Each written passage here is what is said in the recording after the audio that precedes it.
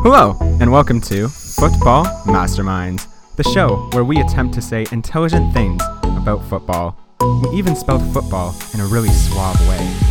I'm Reese Desmond, and if you think I'm the only one on this call, well then think again, because I am joined here by four people. First, the full hymn to my second half destruction.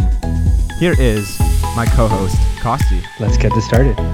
And of course, we could not do a show without the Chris Wilder to my sack. Here is Russell Toe.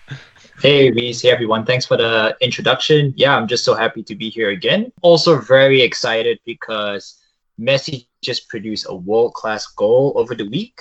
Liverpool beat Leipzig. I have no idea how that happened. And yeah, I think Barcelona are going to do very well in the La Liga. Atletico is not playing very well right now, so I'm just hoping that continues. There you go again, shouting out Barcelona in your introductions. It never ends, does it, Russell? But you know what? I'm not even going to let you answer that because it's time to move on. We are so excited to have our very first guests here on the show. And we don't just have one, we have two fantastic guests today. It's not just Russell and Kosti joining me today. We also have, first up, the Jamie Vardy assist king to my Iheanacho. We have Kevin Ravindran. Hey, what's up, Reese? Hey, Russ. Hey, Kosti. It's great to be here. Plenty to unpack, and I'm just looking forward to add my input.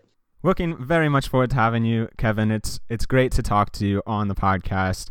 And of course, last but not least, a big Tottenham fan, so he must be feeling kind of sad today, but we have the Eric Lamela to my stunning Rabona. Here is Ziming Gao. Hey guys, it's really nice to be here, and as Reese already said, not in the best of mood today, but at least Lamela produced that world-class Rabona, so at least something to look back in the history books for. Great to be here, guys. I got nothing to say. Nothing to say. So a big week across the board, Champions League, Premier League, so much to talk about. Let's get right into it. There was much in the way of excitement in the Champions League this week. And I think if we've learned anything in the round of 16, it's almost like we've learned that Mbappe and Haaland are just on a different planet right now to everyone else. And we have been asked many, many times throughout the week about Mbappe and Haaland and whether or not they're better than Messi and Ronaldo at this point. So let's start right away with that question. And it came from Emeraldo first, and lots of people also submitted a very similar question about Haaland and Mbappe and what's next for Messi and Ronaldo. Do we think at this point that those two youngsters have finally dethroned the two greatest players on earth? Do we think Mbappe and Haaland are officially the new Messi Ronaldo? You know, having just grown up in the Messi Ronaldo era, and every era, everybody has different favorites, and there's the best, but there is definitely a shout for Messi and Ronaldo to be the greatest of all time. So seeing them sort of getting dethroned by Erling Haaland and Kylian Mbappe is definitely something that I didn't envision. So you can never imagine that happening, but it is now. I would say that they still have some more seasons to go where they produce in and goals and assists in and out to be on that level. I think Kylian Mbappe is more there than Erling Haaland, but they're not quite there yet. I mean, there was a big. This is sort of off topic, but there was a big shout for Salah in the 17-18 season when he scored 40 goals.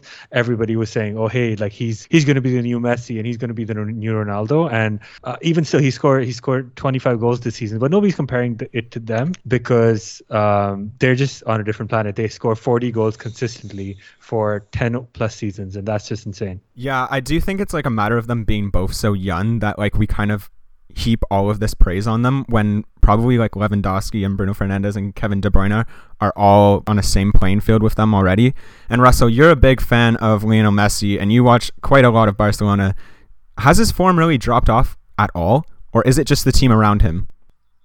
His form hasn't really dropped off at all. If anything, yes, I think it's the team around him. Messi plays in the number 10 role. He plays in a free role, to be honest. He doesn't really have a set position every single game. He just plays wherever. And I think that the way his role works is that if his team is not performing well, then he can't do much. He can only do so much, right? And he still has the ability to score goals week in, week out, which just shows how good he is. I've always told many of my friends that he is a playmaker who scores 50 goals a season. I don't know whether you guys agree with me, but that's like saying like De Bruyne and Bruno Fernandes scoring 40 to 50 goals every single season is what Messi's doing.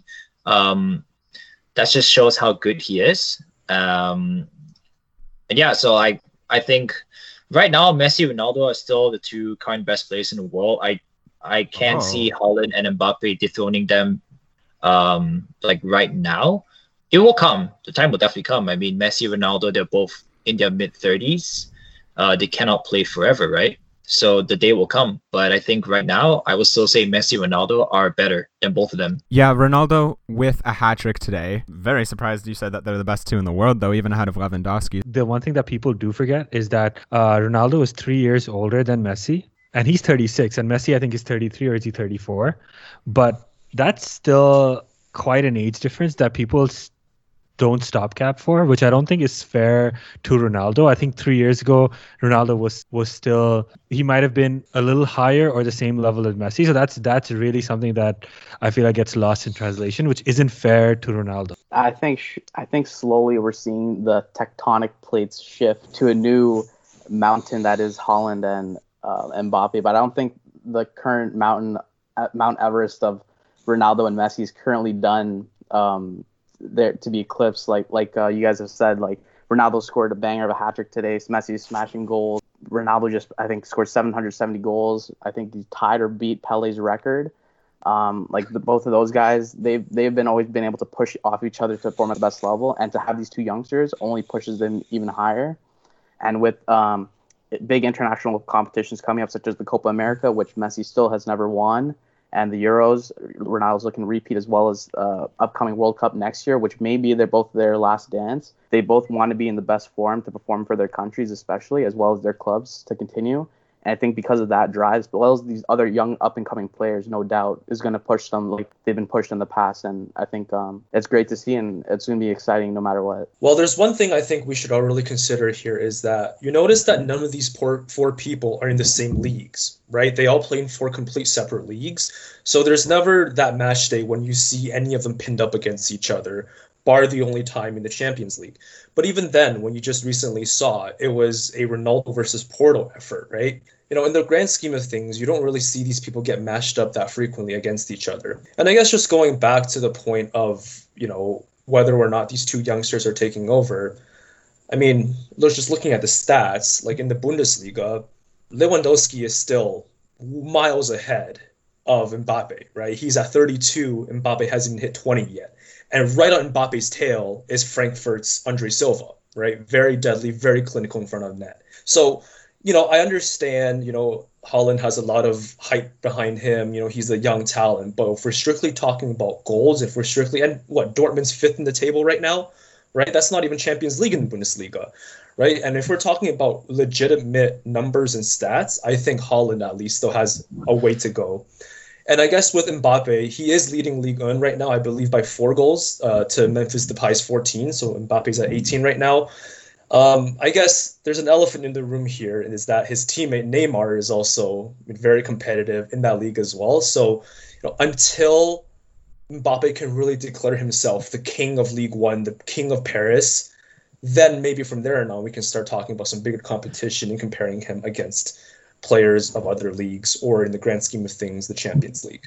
Agreed that Haaland is young and he'll get better, and maybe, you know, he'll eclipse Lewandowski once, but has there ever really been a conversation truly for a sustained period of time where we see that Lewandowski's on Messi and Ronaldo's level? In the past 4 years, it's happened periodically, but there's no sustained pressure to say that, hey, Lewandowski's on that level. He's a level below. He's always compared as a level below, and that's the other thing that people keep forgetting is maybe do that for 10 seasons straight, then you could talk about it. But you know, everybody's always looking for the next Messi and Ronaldo, and currently it's Kylian and Haaland leading the race to potentially be something. But if people start throwing conclusivity at it, I think it's too premature. Reese, you mentioned that when I said Messi and Ronaldo are 2 best players in the world, you said Lewandowski should be above. I don't disagree. That's 100% true. However, saying Lewandowski is better than both of them right now is the same as saying Luka Modric was better than Messi and Ronaldo at the time that he won the Ballon d'Or.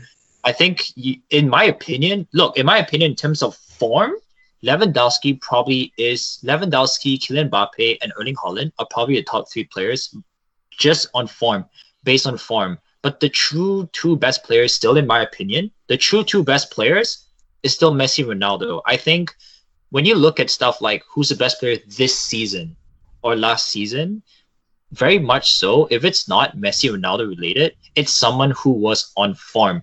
That's why someone like Luka Modric won the Ballon d'Or, because he was just on fire. Everything went well for him. Croatia got to the final, so he won the Ballon d'Or. But that doesn't mean that Luka Modric is better than Messi now. He's not the best player in the world. He just had a really good season. I think Lewandowski is not better than both of them. He just had a really good season with Bayern Munich. It's a tremendous season, 100%. He deserves all the awards. But with Haaland and Mbappe, I think we're still seeing the same thing. They're very young, right? Mbappe is like 22, Haaland's like 20. They're both scoring tremendous amount of goals. But I just don't think now's the time to say that Messi and Ronaldo have been dethroned. Mbappe and Haaland are leading the race, which is what Kasi said. That 100% is true. Yeah, I agree with everything you said, Russell. I think that's a really great point to make, because I don't think anyone would have not had Lewandowski as the best player in the world in 2020. But does that actually make him a better player than Messi and Ronaldo? I think that's a very astute point that you're making. I also just wanted to go back to Zemming's point that this is a while ago. He scored 41 goals in 38 matches, Erling Haaland. Like, I don't think his goals per game or goals per minute ratio could be much better than that. It's pretty outrageous. Like 10 in 6 Champions League games, for example, is absolutely unbelievable. And like, as someone who watches him and has watched him and Sancho, I think every single game since they've come to Dortmund, I would not put them in the top 5. I think they're just outside of it. But his actual aptitude for scoring goals is unlike anybody I've ever seen, including Lewandowski. And I think if you put him in Bayern Munich, that he scores more goals. So yeah, I think this is a really interesting conversation. I do think we're witnessing a shift very, very soon that will take place. But for now, I think what you are all saying is very sound, that Messi and Ronaldo are probably still at the level that they deserve to be known as the 2 best players in the world right now. But I'm going to go away and I'm going to deviate from the pack here. Lewandowski, number 1. Kevin De Bruyne, number 2. Lionel Messi, number 3. Mbappe 4, Ronaldo 5, Haaland, Sancho. Wow. Oh, we're going to have some hate in the comment section for this, for sure. Let's go Sakadir, Bruno Fernandes, 7. Whoever's listening, please comment on your, I guess, top 5 and see if you match Reese's idea here. I'm going to wait for the comments, and then next podcast I'm going to pick this up, because this is too controversial, man. I'm not trying to get my name smeared. We got this question about Lewandowski and this sort of like, when will the sticker expire? And that was sort of the phrasing of it. And he has like this uncanny durability where he's never injured. He always has like the top fitness I've seen of like most players in the world. I think there's something to be said here about players like Ibrahimovic playing into their late 30s. And Lewandowski could easily be that kind of player as well. I don't think his sticker per se is going to expire anytime soon. We kind of just look at a player like Zlatan now, like he's nothing, but he still is scoring goals at one of the best rates in all of Europe. Lewandowski could be that player as well for the next 10 years. And if someone's waiting for Lewandowski to do 10 years of Messi and Ronaldo work, perhaps it actually could still happen. I don't think his durability is going to die down anytime soon. And to add on to that, I think a lot of what Lewandowski's success has been also is the play of like the wing players on Bayern.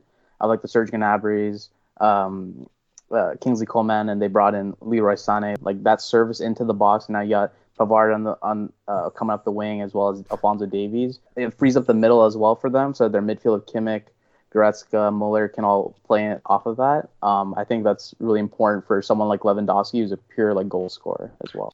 All right, let's move on now to some Premier League action. It was a disappointing day, I'm sure, for you, Zimming, with Tottenham and their big defeat against Arsenal. I guess, what are your sort of overarching opinions on the match? Okay, so I'm never really someone to blame something aside from the 11 players, but today I have to blame on the ref. That second goal that Lacazette scored from the penalty was clearly uncalled for. That challenge on Lacazette, in my opinion, happened after he kicked the ball.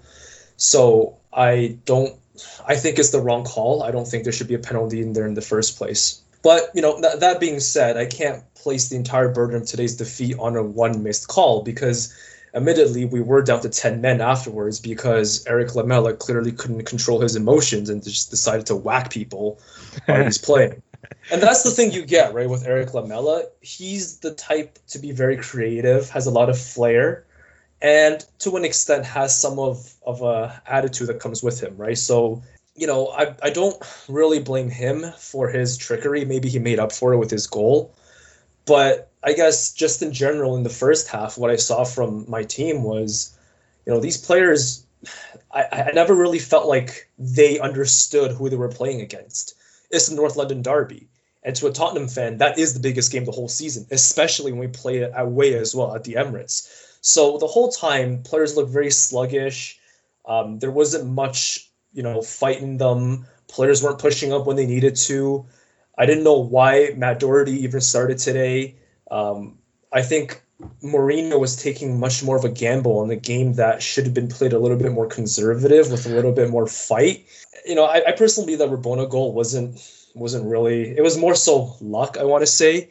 And, really at the end of the day, that Arsenal was the better team. Sure, when Lamela got sent off, that we started, trying and we started playing. Harry Kane has some, pretty good attempts, but that was just a little bit too late. Arsenal were actually more nervous when Tottenham went down to 10 men. Yep. And the Aubameyang story. Aubameyang was left out because he was late. Zimming just said that Mourinho should have played this conservatively. And that's the one thing everybody unanimously criticizes Mourinho for, because he plays too conservative. So I want your guys' opinion on what do you guys think, if that's right. And really, the first goal, do you guys believe that it was because of Bale that they were able to score the first goal? There's no one to blame, really, right? The ref, apparently. Goes back to my first point. Yeah, but Bale did not the whole game. And this was every pundit, whatever analysis was happening on all shows, everybody was saying Bale did not track back. Bale looks awful, honestly. Bale looks like a guy who thinks he's really too good for the team, so he doesn't track back. If Harry Kane, probably the best striker when Aguero is not fit. What is this, 2 years ago? In the EPL, can track back. That's, on a general level, yes. When your team is defending, everybody should be back, bar except your one target man up top, right? But, I can't really blame. You? Why? Like that's what okay, I'm. On a very deep level, a little bit, well, not a little, very biased here, is that Bale is my favorite player of all time at Tottenham.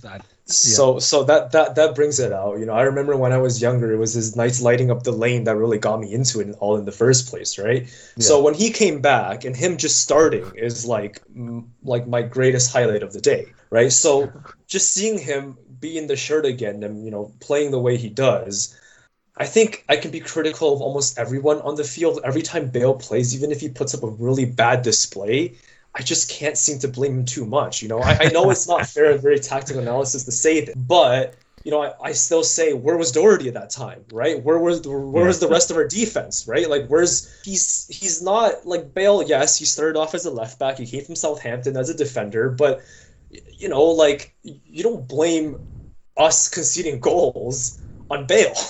I mean, you do, right? Like the whole point of the game now is that it's an 11v11 game. The old days where you had your 4 defensemen and that was it. That's sort of done, right? If Mohamed Salah, who's blamed for not tracking back, tracks back more than Bale, there's some problem because he's the top scorer in the league. So it's just like a simple thing you could just follow up. Like it doesn't reduce your goals if you track back, like that's not a statement that's valid. And if that's not valid, then there's no excuse for you to not track back. I think it's right. I think with Bale, like Zimming said, like back in the day, we've seen those flashes of Bale, even at Real Madrid, those flashes of brilliance when you think like, God damn, like this guy's like flying down the wing. He's like like that Alphonso Davies speed that we were talking about, right? He had it. He had a brilliant left foot. I think that's what Mourinho's looking for, is a kind of that spark, that a bit of electricity on the team. Like we talk about Spurs always being like that super conservative team, park the bus type of thing. But at some point they need to get forward, and with Son and with Kane, sometimes you need a bit extra on there. I think Bale provides that flair in there, especially when Eric Lamela isn't taking second yellows. Right, but no one was expecting him at Real Madrid, nor when he came back to Tottenham, to be really playing an integral part in the defense. I mean, I understand in the modern game, the fluidity, players think of many positions, players tracking back to defend is a key aspect of it, right? But I don't think that blaming a certain goal on far up outfield players not coming back and doing their best to defend should be the first point of reference, right? Again, like I said, what was your defense doing, right? Like, where was all the positioning against guarding people inside the box, right? You can't expect someone so far up the field to be tracking back and running back. You have someone much closer to, like Odegaard, right? So, sure, I guess if Bale did his part, might be a lower chance of that happening. But I really don't think that, he played a big role in letting that happen. Yeah, I agree. I think you can never blame just one player for a goal. It is always a team effort. It's pretty ridiculous if people are saying that Bale is responsible for that goal. Like your Salah comparison also, Costi, is completely different because Salah has actively given the ball away very poorly on 2 occasions that have led directly to goals, whereas not tracking back is a little bit different, I think. And also, I don't know if we're ready to move on to this, so feel free to shut me down if we're not, but I don't know how you can say that's not a penalty. Like, if I karate kick you, it doesn't really matter where the ball is. If it ends up in row Z, that probably matters more in terms of it not being a penalty than what actually happened, because he scuffed the shot so badly that it was going to stay in the box and stay in play. So the fact that he couldn't actually run onto it because he had been karate kicked makes it even more of a penalty. So to blame this on the ref is actually outrageous to me. But the karate kick happened after he made contact with the ball. Does that matter though? I don't think it matters, man. I think it's still a penalty, dude. I think also like from a attacker's point of view, you have to give him a space to land, right? Lacazette, after he shoots, he needs like a room to like land. If you watch like basketball, like when the player's jumping and shooting, you can't just go and stick your feet under them where they're trying to land, right? That's like a foul. And also we saw that with Ronaldo's, I think it was second goal on the penalty he drew. Same thing. He completely shanked it into like row Z, like Reese was saying. But then the goalie like tripped his foot after. So it's a similar type of thing. Like, and I think that's like maybe something they have to adapt to. But yeah, I agree that it should have been a penalty. That is fair. And I think where I'm coming from is, I mean, I'm not sure how much you guys watched Davinson Sanchez, but the guy is a pretty clumsy defender. Yes. Right? Like, I like to make a reference. He's like an elephant inside like a china shop. Like, the guy is knocking things over left, right, and center. And the amount of fouls he's given out, the amount of penalties he's given away is like off the charts. Like, I can't think of anyone at Tottenham who is Danny Rose. Yeah. He doesn't really play anymore, but but just like, I get it. He's strong, he's tough, he's aggressive, but many times he just couldn't really control, the outcome of what he does. And I guess from a fan perspective, I've gotten so used to seeing him taking on a more aggressive role, and he's gotten away with a lot of very aggressive challenges as well, right? So just having that mentality inside of me and seeing, Lacazette charge down and seeing him, sky a ball away. I mean, I personally didn't think that was much of a problem, right? Given knowing, coming from a more neutral perspective and coming from, I guess, what VAR and what replay has to say. Yeah, I see your point. If it's not related to the ball, you're literally kicking someone midair, right? Even that deserves a penalty, right? You're hurting someone. Ziming, think about this. If Davinson Sanchez was not near Lacazette and Lacazette was clear on goal, won't you think Lacazette will do something better with the ball than just sky it? I think Lacazette was also feeling pressured when Sanchez came in. That caused him to like miscontrol the ball or miskick the ball. Well, that's not Sanchez's fault. That's Lacazette's fault. That's him not having enough composure in front of net. No, but I feel like it's the defender. The defender still played a role in pressuring him. That's why when Sanchez eventually kicks him, it's like he kind of messed up Lacazette's shot. Could have messed up his life. Yeah, it's a terrible tackle. He could have broken his ankle. Simply terrible tackle. Took him up. I mean, to be honest, when I played football when I was younger, I played fullback and I did whatever I could to stop the other person from coming in. This included shouting, this included screaming, this included whatever I could to distract them, right? And Sanchez is a big guy, scary guy, charging at you full speed. That's a part of the game. That's what it takes to stop someone like Lacazette from scoring, right? So I don't think that was really the case. having contact with the ball or not, I feel like, again, that's a very much gray area, because if he didn't sky the ball, that foot might be where the ball actually was. Even as a like casual referee, all of our training included recognizing follow-throughs and whether a follow-through was then dangerous to a player. And that's exactly what it was. I mean, he was clearly going for the ball, but when he missed, his follow-through kicked Lacazette up and down like the Karate Kid he was.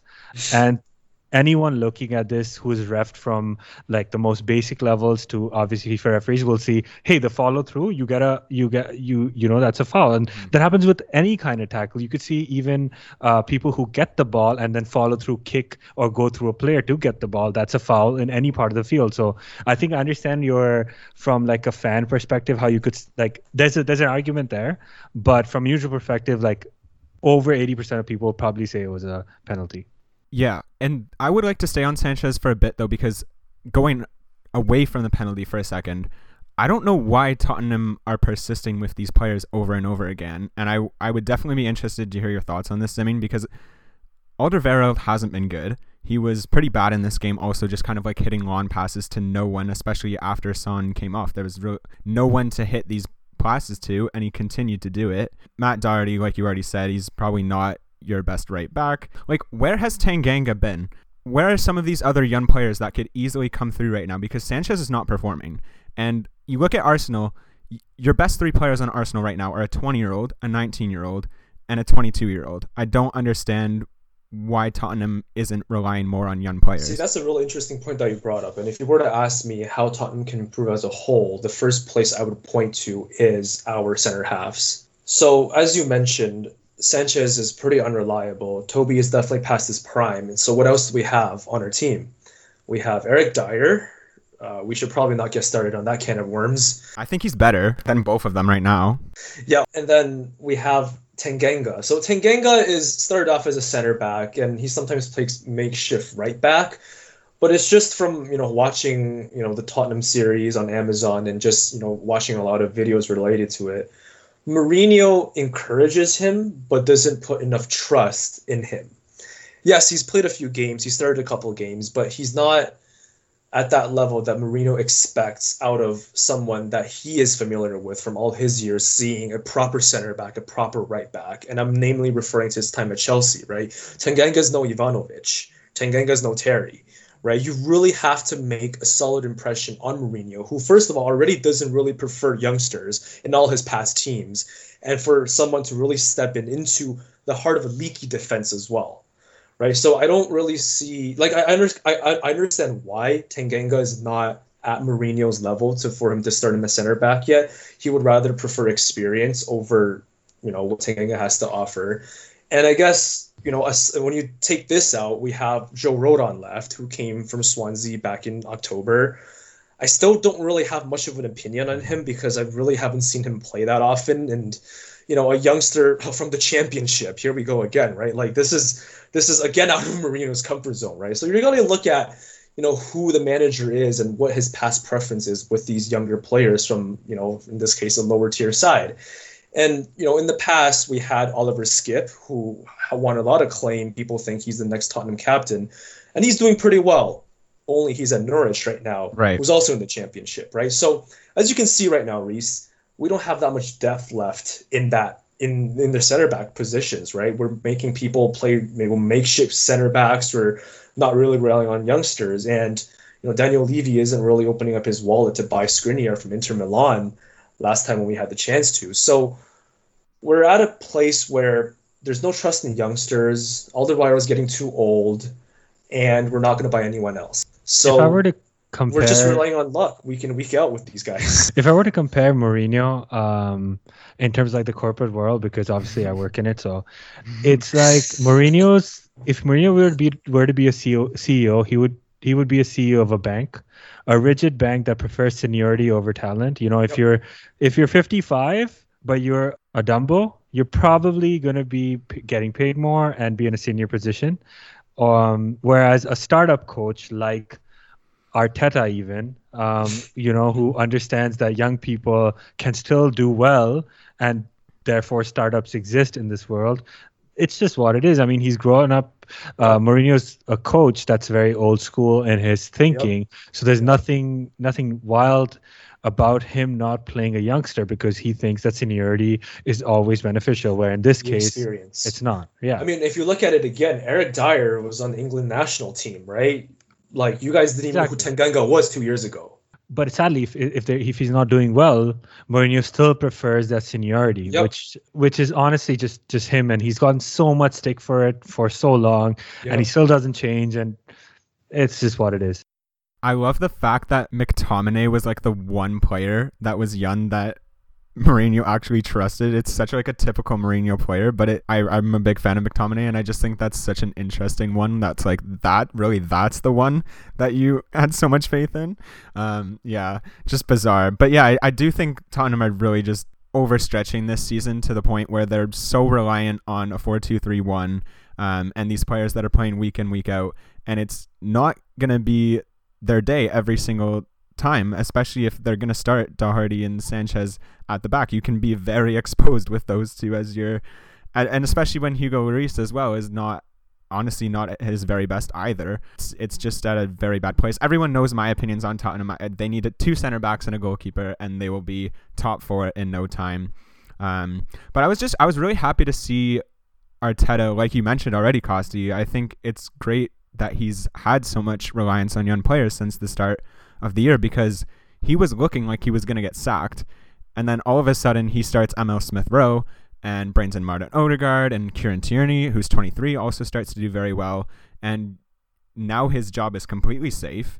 He's found a way to get Odegaard and Smith-Rowe in the same team, which was a big fear of a lot of people when all of these January transfer rumors were coming in, and it's been really nice to see. I don't know if you have any takes on this, Russell, and Arsenal's form right now, but it's really nice to see Arteta actually favoring youth. Like they're somewhat fun to watch, like a lot of, we didn't really talk about on the first goal, like Doherty's role. I mean, not Kieran Tierney's role. Like, he absolutely bamboozled him there. That's like something I would see out of like Bayern and Alphonso Davies and other, Andy Robertson, even, as a Liverpool fan, so like I think they're exciting. They got the speed. I think like what Costi was saying, like with young talent usually comes younger legs, which means faster players, and it feeds into like their whole with Lacazette and Aubameyang, super quick players in their own right. I think that's what's really fun to watch this Arteta team, is like their pure pace, the counterattacking, the fluidity. Bernd Leno as a goalkeeper myself, he's been fun to watch, making some nice saves. I think they just need to be more consistent, obviously. Same with everyone in that kind of area, Liverpool included. And yeah, it's just exciting and looking forward. Yeah, on that note, I mean, this was a great week for Liverpool. Everton somehow lost to Burnley. Tottenham lost to Arsenal. United won against West Ham. It was a beautiful week as a fan. It doesn't matter, man. We're still gonna lose, dude. It doesn't matter whether all the other teams. You're not gonna lose to Wolves. We're gonna lose to Wolves. Watch Pedro Neto just score a 40-yard. Not gonna happen. So let's bring Russell back in. Let's bring him back from the dead. He's been in his kind of like graveyard over there. We want your takes, Russell, on La Liga. So the title race has been blowing up, and I know you've been impressed with Barcelona's form. Do you think they have a chance of catching Atletico? Yeah, man. I honestly think Barcelona have what it takes to win the La Liga. Just so you know, right now they have 56 points. They have a game in hand. I'm very confident they're going to win the next game. Therefore, they're going to be only 4 points away from Atletico, and that's not a lot. Right now, it's match day 27, and so there are 11 games left, and if you're 4 points away, that's not much. I think Atletico has been extremely poor since the start of February. Just so you know, in the past 8 La Liga games, Atletico has drawn 4 times, and they lost once to Levante.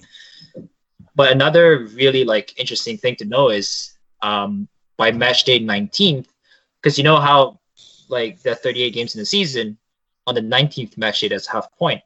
They only drew twice and they lost once. That means they had 50 points halfway through the season. If they duplicated their form, they would have gone 100. But now, in the past 8, they've dropped points 5 times. So I'm pretty sure that Barca have what it takes. I'm not too worried about Atletico. I'm more worried about Real Madrid, because Real Madrid is a team that even without Ronaldo, they can come clutch. And Barca still have to play both Madrid teams. I don't know how that's gonna turn out. So honestly, we just take it week by week and see where it goes.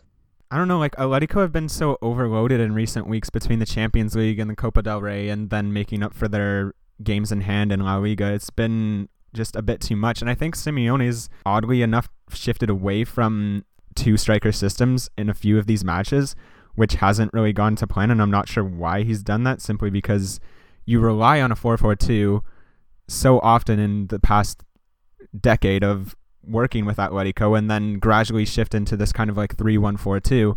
Both have much of the same principles of play, and I'm not sure why he's suddenly in some of these matches abandoned that. It's been quite strange to see like Luis Suarez all on his own, but I just don't get it, Russell. Like, if the storyline all season is that Barcelona aren't very good and then they win the title, where on earth are we in the social commentary of football? Where are we in terms of like the quality of La Liga, if that's the case? I don't deny it. And especially if you look across the entire season, starting from, I guess, September, I think the season started till the end. La Liga is definitely not the best. They might not even be top 2. Mm-hmm. But if you're really looking at it from January onwards, I think La Liga is pretty much just behind the Premier League. Because as of right now, like, I don't see the Bundesliga doing too well. How dare you? Sorry, only Bayern and Dortmund. French league, it's obvious. Okay, don't even talk about French. Serie A. Serie A's been super exciting this year. I think Serie A is exciting, but I think the problem is that's because the best team, which is Inter Milan, based on their position, until like, I don't know, 6th, 7th, like Napoli, Roma. I think they're all just like 6 out of 10, 7 out of 10 teams. I don't think that's a single Serie A team that is like a superstar team.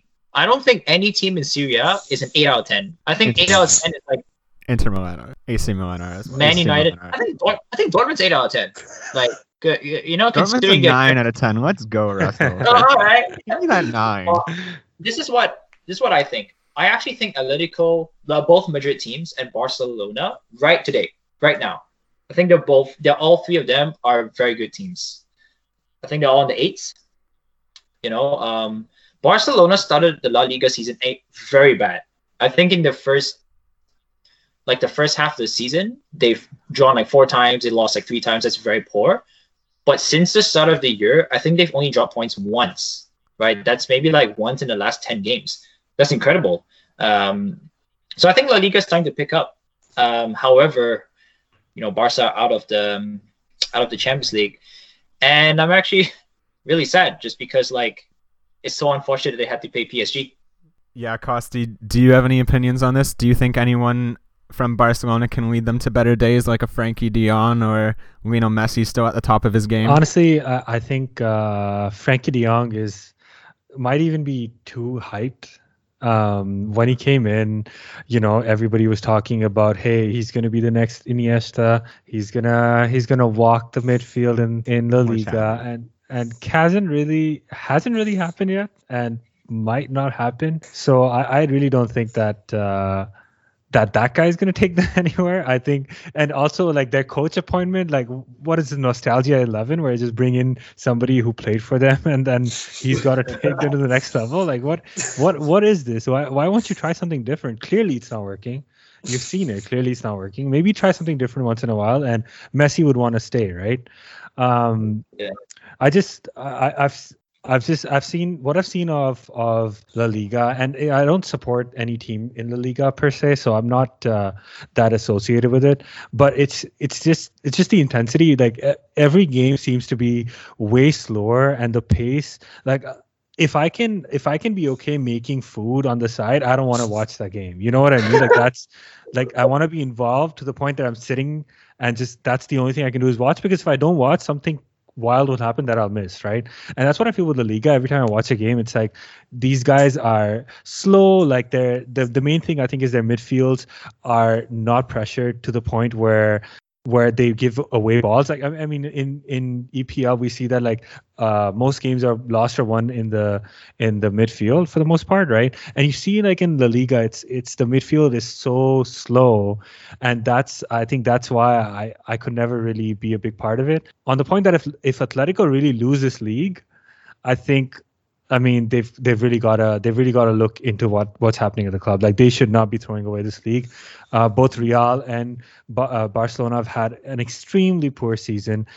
Luis Suarez being the leading goal scorer. I obviously, being a Liverpool fan, I love that guy. He really shoved it up Barcelona's rear end there by doing this, and it's amazing. It's amazing to watch it, because you sold this guy because he was too old, and now he's the top scorer. Like, that's legit. Yeah, I love the storylines, and I want this storyline to stay true. It was only a few weeks ago when people were talking and all of the dialogue was about, can Atletico break records this season and all of that. I still think they have what it takes to seal the deal and make it all the way and win La Liga. Just on the point as well you made about like La Liga being slow, I also find it just so interesting how many teams are like shockingly like Burnley, which is so strange to me, because you think about La Liga as like this elegant passing league where like everyone just passes around and it's slow, and like, but there's legitimately 4 teams in the league who play like a worse long ball game than Burnley. Eibar, Osasuna, Getafe, and Real Valladolid. I'm just astonished that that's a thing that holds true in this like elegant passing league that is supposed to have so much like possession and playing out from the back. I Try find watching that the championship then, if you want a little bit more entertainment there.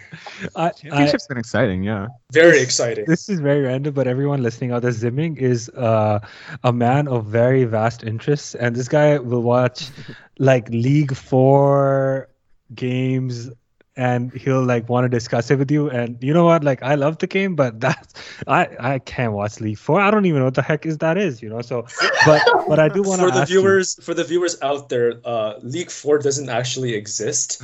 I think what Costi is referring to. League 2? Well, I mean, League 2 is the first tier of professional football in England. So I don't know if you're talking about the conference, or are you talking about the nation? I was league? Talking about. Okay, so he doesn't even know what he's talking about. Week 2. I just need to clarify for the viewers out there. League 4 doesn't exist. I'm just interested to what is it about like the championship? Like, which team do you support? Are there players do you like? What happened? Like, how much? Oliver Skip at Norwich. Yeah, like what is it?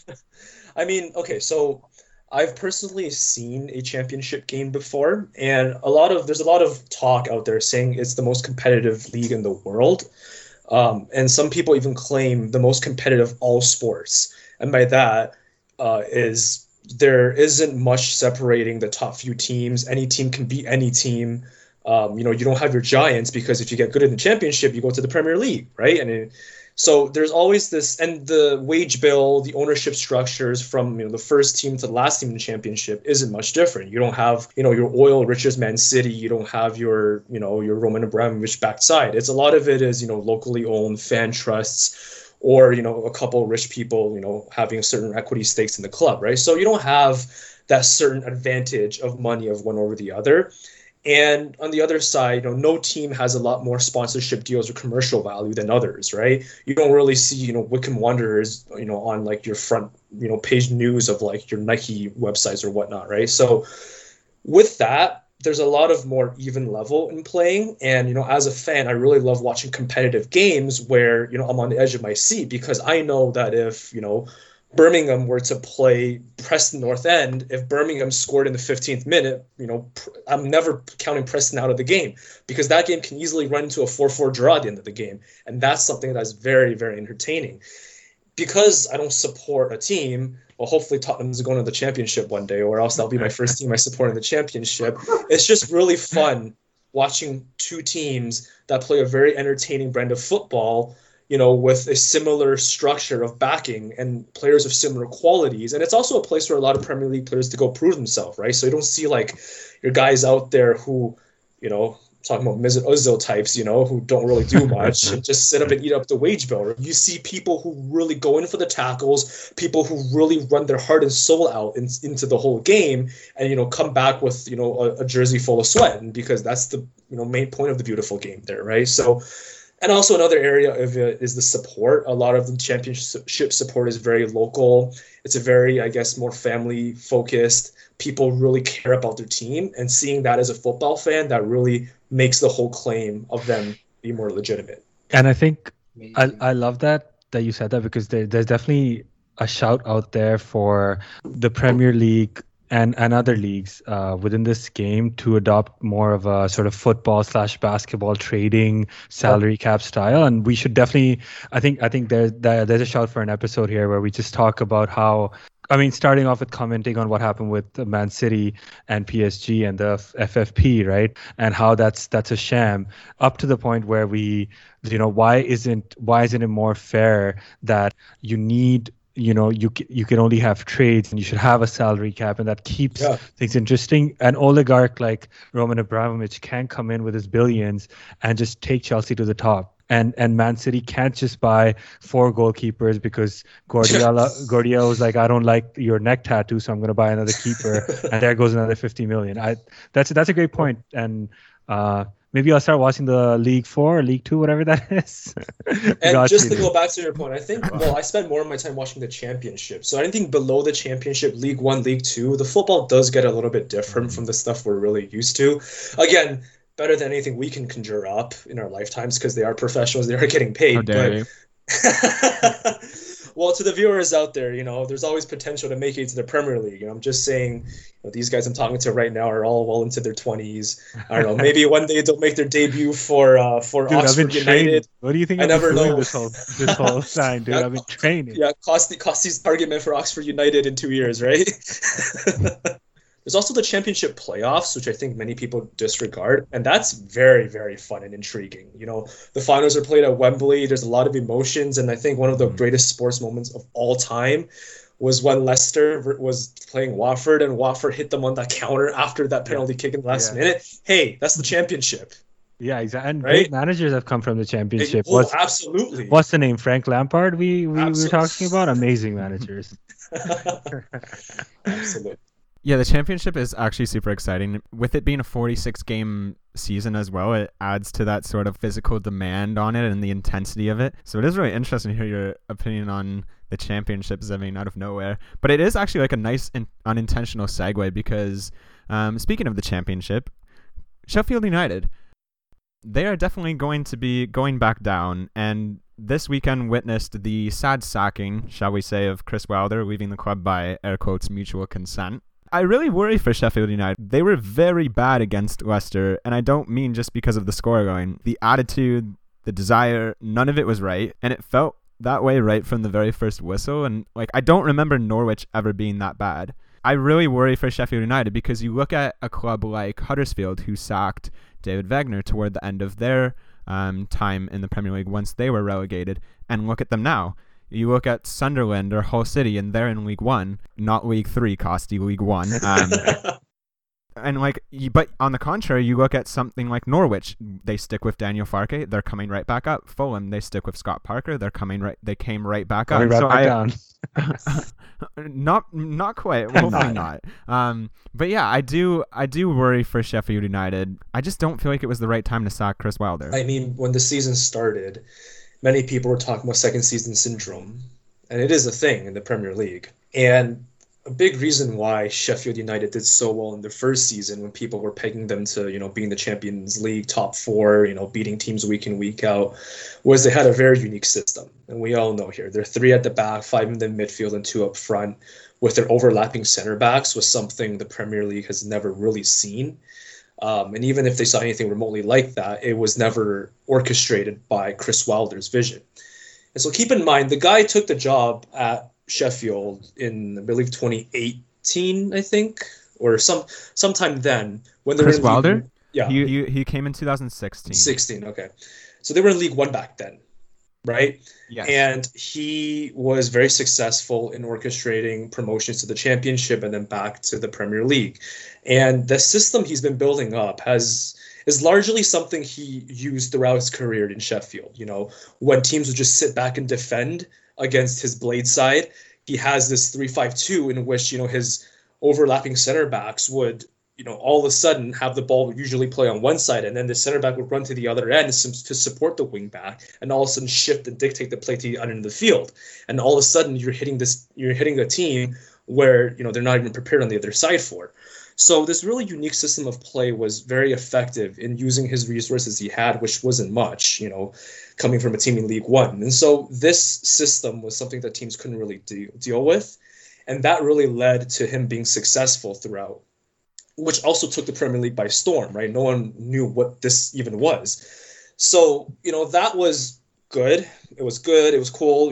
Team saw it twice. And then come the end of the season and injuries hit.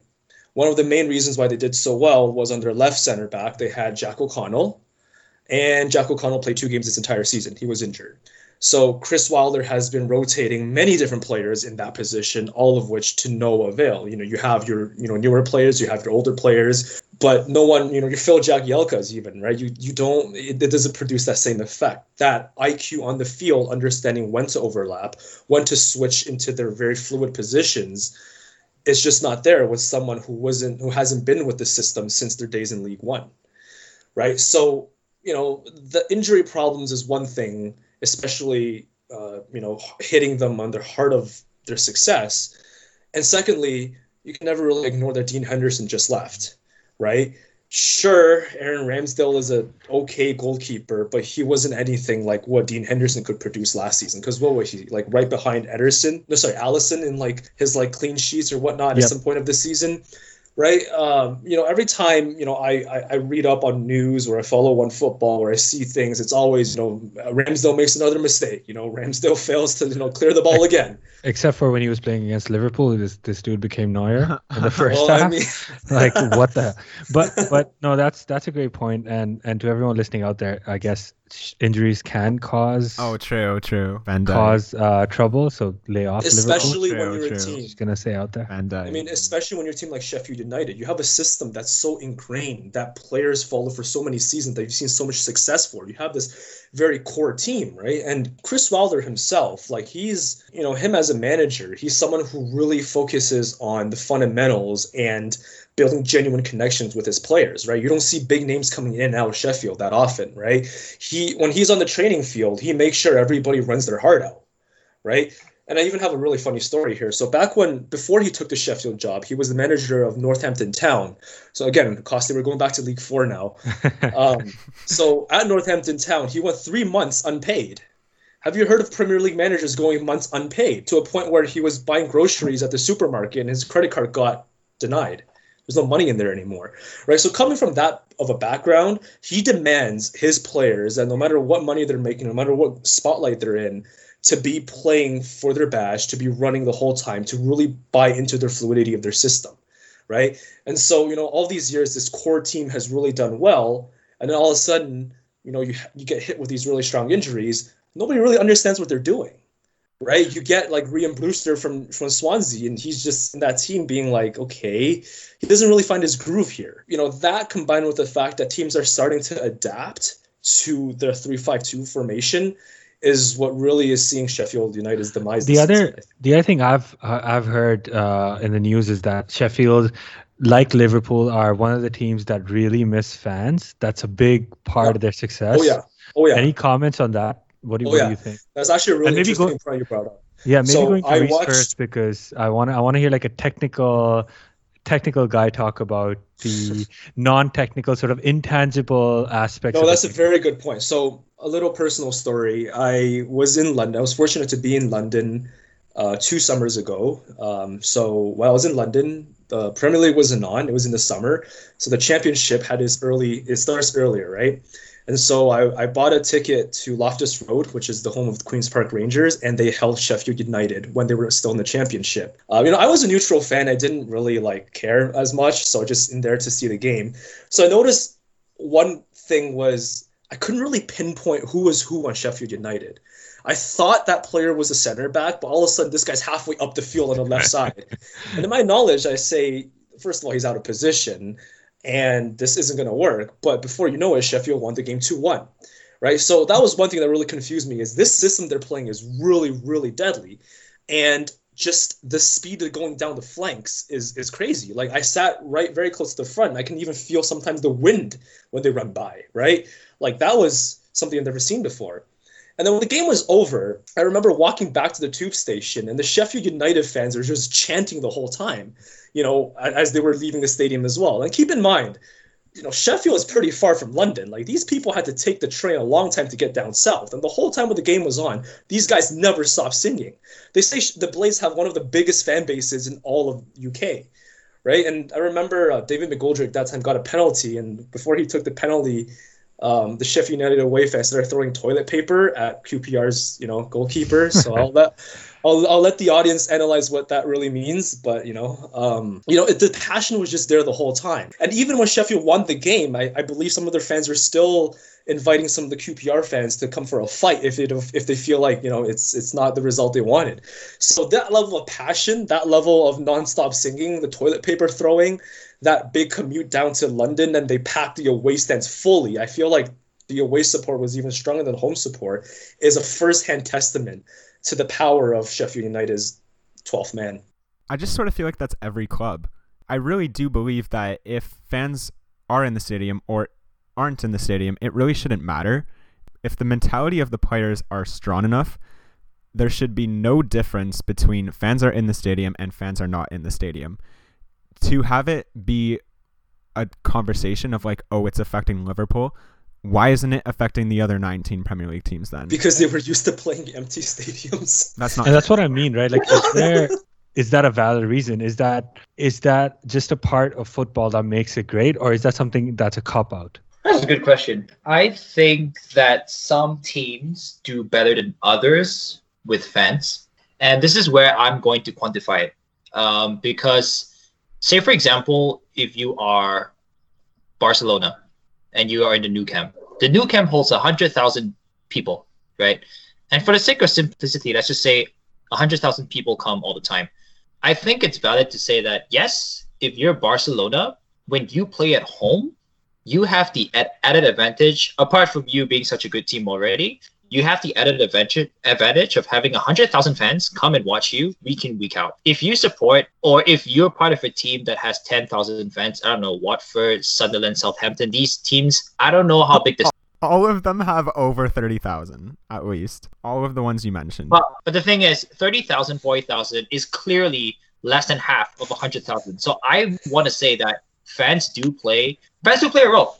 It shouldn't be a reason as to why you're not performing well. Like, look, they're a factor, right? Having fans is a factor to your performance. That factor is not quantifiable. You can't say by having fans, you're going to win a certain percentage of your games. But without having fans, then you will not. But I think that's answering Kosti's question now. I think it's just a way for them to cop out. That's really unfair. And I think the most important, or like the club that shows this the most is Liverpool, right?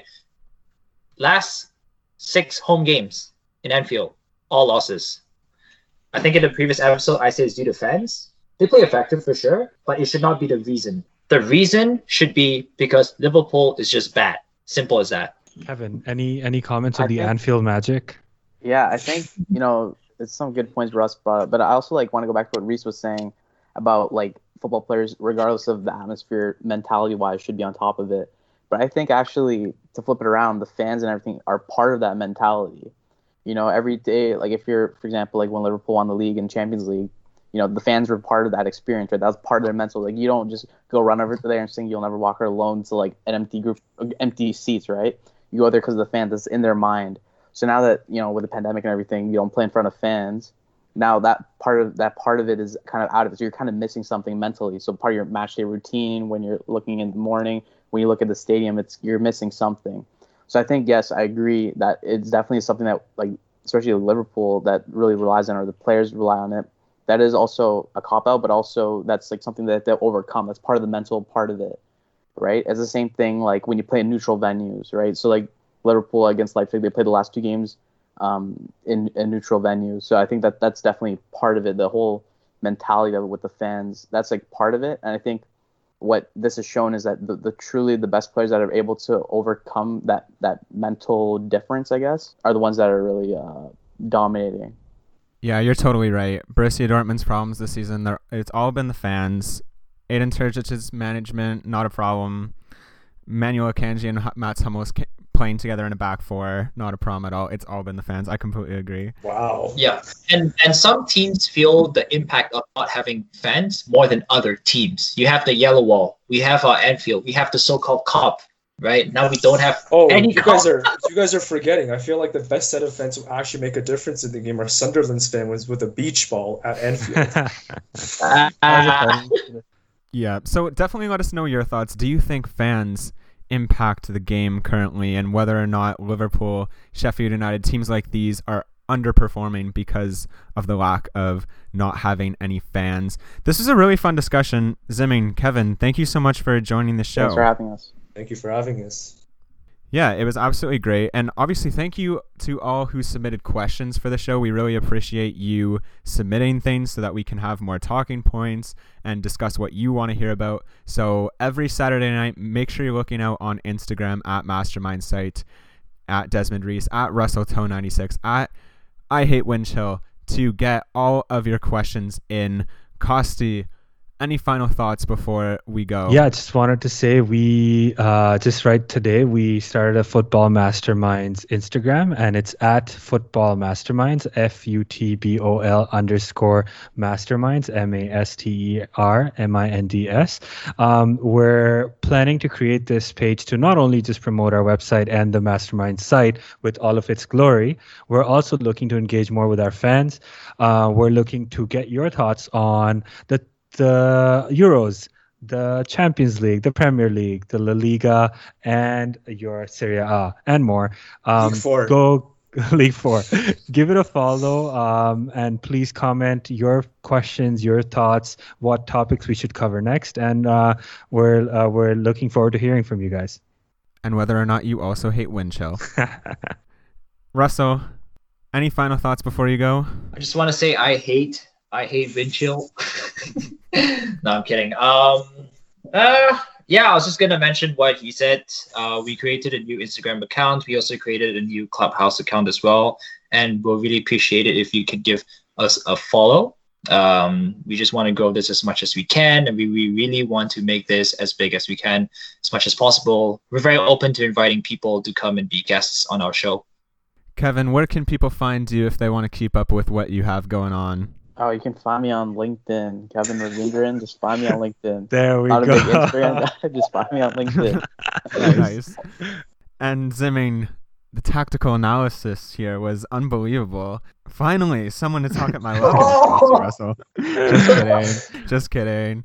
Zimming, where can people find you? So if anybody wants to talk to me a little bit more about Tottenham, I'm more than happy to chat with you through Instagram. My handle is Zimmingao, so ZIMINGGAO. And I'll happily continue our conversation then. Awesome. Thank you so much to all of you for being on this call with me to discuss everything going on in football right now. It was a great one. Very much enjoyed it. And thank you all for listening. We hope to see you back next week for another show. Have a good one, and goodbye.